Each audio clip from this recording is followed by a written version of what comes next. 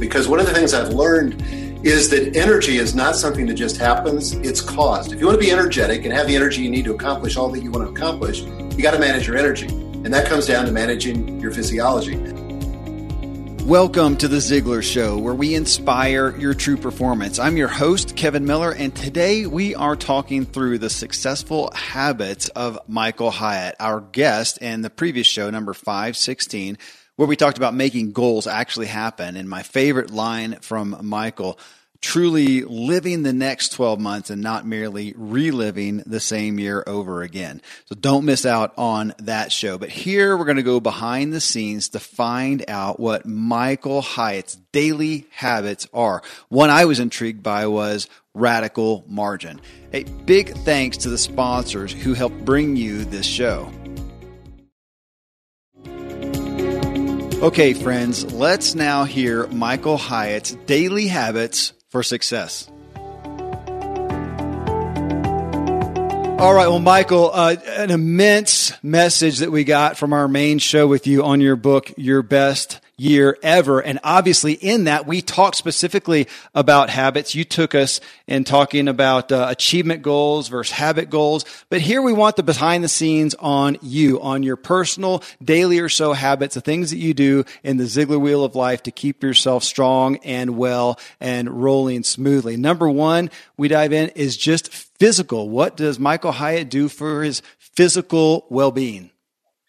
Yeah, this is something I pay a ton of attention to because one of the things I've learned is that energy is not something that just happens, it's caused. If you want to be energetic and have the energy you need to accomplish all that you want to accomplish, you got to manage your energy. And that comes down to managing your physiology. So for me, at the kind of the top of the pyramid there is rest, getting adequate rest. There was a study that was done that people that get 6 hours of sleep or less a night have the focus and attention of somebody who's legally drunk. So rest is critically important. I know I'm a lot better. I'm a much better husband, much better father when I've had enough rest. Second thing, exercise. I work out 5 days a week. 3 of those are strength training, especially my age at 62. I want to make sure that I'm flexible and mobile and strong. So I do strength training 3 days a week and cardio 2 days a week. And then my diet. There's some food. You are what you eat. There's some food that contribute to a high octane lifestyle and some that don't. So I avoid all processed food. I take supplements on a regular basis so that my body has the nutrients it needs to function at the optimal level. All right, so the next one, Michael, is family. And you know that family is so near and dear to me that I've been on a journey of really keeping, my family at the pinnacle of my priority. And I know your family is important as well. So what habits do you have around the area of family that you can share? Yeah, let me share 2 of them. One is date night, and that's not unique. A lot of people do it, but a lot of people struggle with it. One of the concepts I talk about in my book, Your Best Year Ever, is something called activation triggers. And this is something that sets you up for success and really makes it almost impossible to fail. So one of the things that happened to me a couple of years ago was that I'd gotten lax in my date night routine. And usually what would happen is Thursday night, when we normally have date night, I would get to the point where I go, I forgot to get reservations. I can't get anywhere. Honey, let's just stay home. It scuttled it. So I said, there's got to be a better way. So I said to my assistant, Jim, Jim, guess what? Date night is now your responsibility. I want you to make sure that I have reservations at a restaurant every week so that I don't bail out on date night. It's worked beautifully. That's just a time for Gail and I to get alone and really connect with one another. Another habit that we do is that we get together as we go to bed. We go to bed at the same time, which, by the way, is another habit that I highly recommend for families. We go to bed at the same time every night, and we lay in bed together and hold hands, and we do 2 things. Number one is we identify 3 wins for the day. The alternative to this is to just kind of grind on all the things that didn't work out, with regret, or worry about things that have not yet happened. But instead, we're grateful. We identify the wins, and then we pray together and we give thanks for what happened. So those are just some family habits. I love it. I'm writing a note to my wife now. Michael Hyatt says I can delegate date night. Okay, check that off. We'll see how that flies. I thought it was going to be praying with your wife. No, that one's legit, but it just got me funny. Sorry. All right. Okay. So number 3 here is mental. Just how are you staying mentally sharp and on top? Reading is the primary thing. And I read a lot. So I read typically about 4 books a week, or excuse me, about 4 books a month. Wish I read 4 books a week, but 4 books a month. And the way I do that is on my cardio days when I'm working out, I'm listening to the books on Audible. So audiobooks, that's been huge for me. Actually, even on the strength training days, I do that except one kind of workout where I can't do it. But so at least 4 days a week, that's what I'm doing. Plus, I have about an hour blocked out every day where I just sit down and read with a traditional book. I actually have a reading program called Leader Box, where we send out 2 books a month to people that are subscribers to that, where I walk them through those books because I believe that staying sharp mentally and growing intellectually is so important. Attending conferences, I went with your dad, Kevin, to a conference a couple of years ago. Together, your dad's a voracious reader and loves that stuff too. But I'm like a shark when it comes to content. I can't stop moving. I'll drown if I don't. I'm the same way with content. Hey, full disclosure here to both of you. I'm a subscriber of LeaderBox. And Michael, I got to tell you, exceeded my expectations. Fantastic. So, I'm glad well done. And if I can be fair and say that I struggle with 6 kids, can I be fair and say that I struggle to read 4 books a month? And so the guide that you give, that you provide with the book has actually helped me a lot to feel like I can jump in and really get where I need to go. And so that's one of the things I love that you did is you provided this kind of tool to get through the content and digest it. So well done on LeaderBox. Highly suggested to anybody and everybody. Thank you for being a subscriber. You bet. Okay, so financial, Michael. That's an area, that's a pain point for a lot of us, and so I know you've had various different seasons of life, and so how do you? What's your habits around this area? Okay, so I'm pretty good at it when I really get focused on it, but I kind of consider this in something I teach in my Free to Focus course, my disinterest zone, which is, in other words, I'm good at it, but I don't have any passion around it. And so what used to happen to me is it just never got any attention. And at points in my life, it was a crisis. I went through a business failure in the early 90s. And a lot of that was that I just wasn't paying attention to the numbers. And so I realized that I don't have to do everything myself. I can delegate the things that I'm not passionate and not proficient at. So one of my habits is a regular meeting with my financial advisor. In fact, we just met yesterday at my home. And so we meet together twice a year officially, and sometimes for other business like yesterday in between. But I let him surface that stuff to my attention. So again, it's a little bit of an activation trigger. I said to him, I want to have 2 official meetings a year for you. And that's kind of my habit. Everything's built around that. In the business, I have some habits built around my finances as well. So, for example, we do a cash flow forecast for the next 16 weeks, week by week, so that we don't get into trouble, so that we can see the dips and the surpluses, and we make sure that if there's a problem out there, we've got enough time and enough visibility to see it, to address it. And that's a meeting that we have once a week where we look at the cash flow. Sometimes it's a 10-minute meeting, sometimes it's a 30-minute meeting, but it's just a habit that we've built into the business to make sure that we stay on track. It's interesting you say a disinterest zone because I resonate with that. And I think you mentioned your buddy, Don Miller.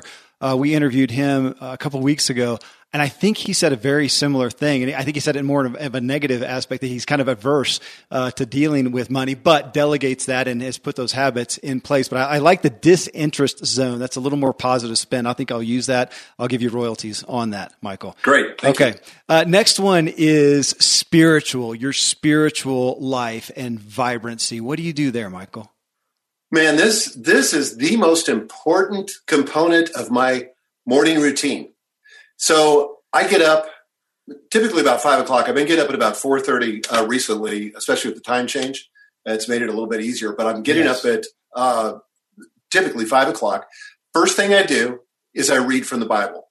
So for years, I've read through the Bible every year, and I use Tyndale's one-year Bible so that it gives me a selection from the Old Testament, a selection from the New Testament, Psalms, and Proverbs. And it's a digestible kind of incremental portion of scripture that I can read and digest. And I'm always on the hunt for something that stands out to me. So that's number one. Number two, I pray. And, I have a list of people that I pray for, list of things that I pray for. Some of it's just worship and praise, but that's what I do second. Then the third thing I do, by the way, these are interspersed with coffee, of course. Of course. But the third thing I do is that I journal. So this is a habit that I've been doing for about, let me think here, 6 years now. So I started in 2011, just as I left Thomas Nelson as the CEO. And I've been using an app for that long, almost that long, called Day One. And here's the cool thing, guys. If you use Day One, it's only available for Macs. Sorry, you PC users. But you journal in it. And I have a series of 8 questions that I ask myself every day. But it has this feature called On This Day. So I can see what I wrote on this same day on all the years previous where I had a journal entry. And some days I miss, right? So I'm not 100% consistent. That is unbelievable. That's given me so much perspective because I find that there's patterns that keep recurring, lessons that I wrote down and I don't want to forget, and they get resurfaced in the journal. So those 3 things together are kind of the crux of my spiritual habits. Wow. Love that. Friends, I trust you're getting great value from this talk with Michael. Here are some great offerings you'll want to check out. So, Michael, career. So many of us spend so much of our life around our career. How do we develop, what kind of habits do you have around your career that you feel, kind of help you in that area? Okay, this is going to be counterintuitive, but because you're part of LeaderBox and you're reading that first book that we're reading, this will make sense. And I teach this in Free to Focus. We are very intentional at Michael Hyatt and Company about margin. In fact, radical margin is one of our core values. So we don't like it when people work on the evenings. We don't let people work on the weekends. We shame them if they do it. We insist that they take vacations. We have unlimited paid time off. After 3 years, we encourage them and pay for them to take a 30-day paid sabbatical. Wow.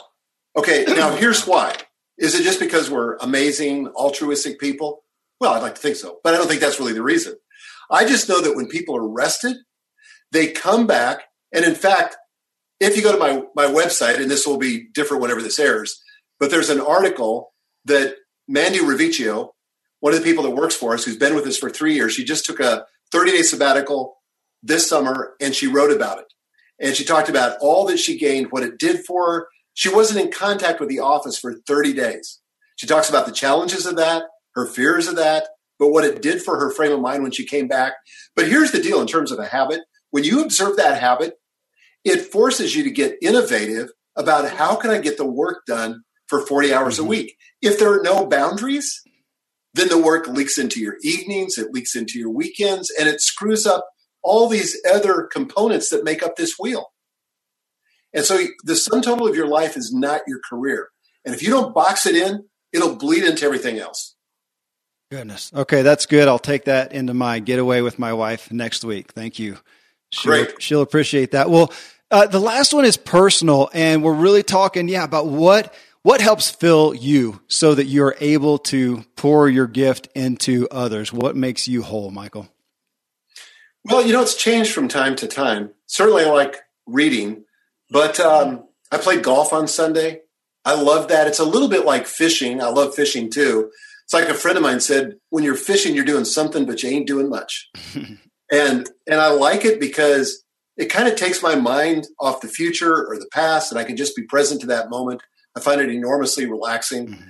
On my sabbatical this past year, Gail and I take a sabbatical in August, and we don't communicate with the office during that whole time. She got me started painting, something she does. Mm-hmm. And I've never painted before, and it was a blast. Okay, Michael, I'm not sure my wife can listen to this podcast. This is great. She is going to, my wife happens to know Gail and love her, and she loves to paint, and she would love nothing more than to get me to paint. So this is huge. Let me just tell you something. Mark, it's worth it. It's worth it. Oh, man, you're killing me. This is awesome. This is awesome. Are we getting into marital intimacy here? You just filled our entire dinner conversation for tonight. Well, you know who was an inspiration to me? Two people, actually, Winston Churchill and George W. Bush. In fact, there have been a number of presidents that have painted, but George W. Bush, somebody hacked into his email account. They found these pictures that he had painted, and then it kind of became a viral sensation. And he just recently published a book of his paintings. He's amazing. Churchill painted even during the darkest hours of World War II, because he said it was that which was enabled him to kind of get rejuvenated so that he could face all the challenges of fighting the war. Wow.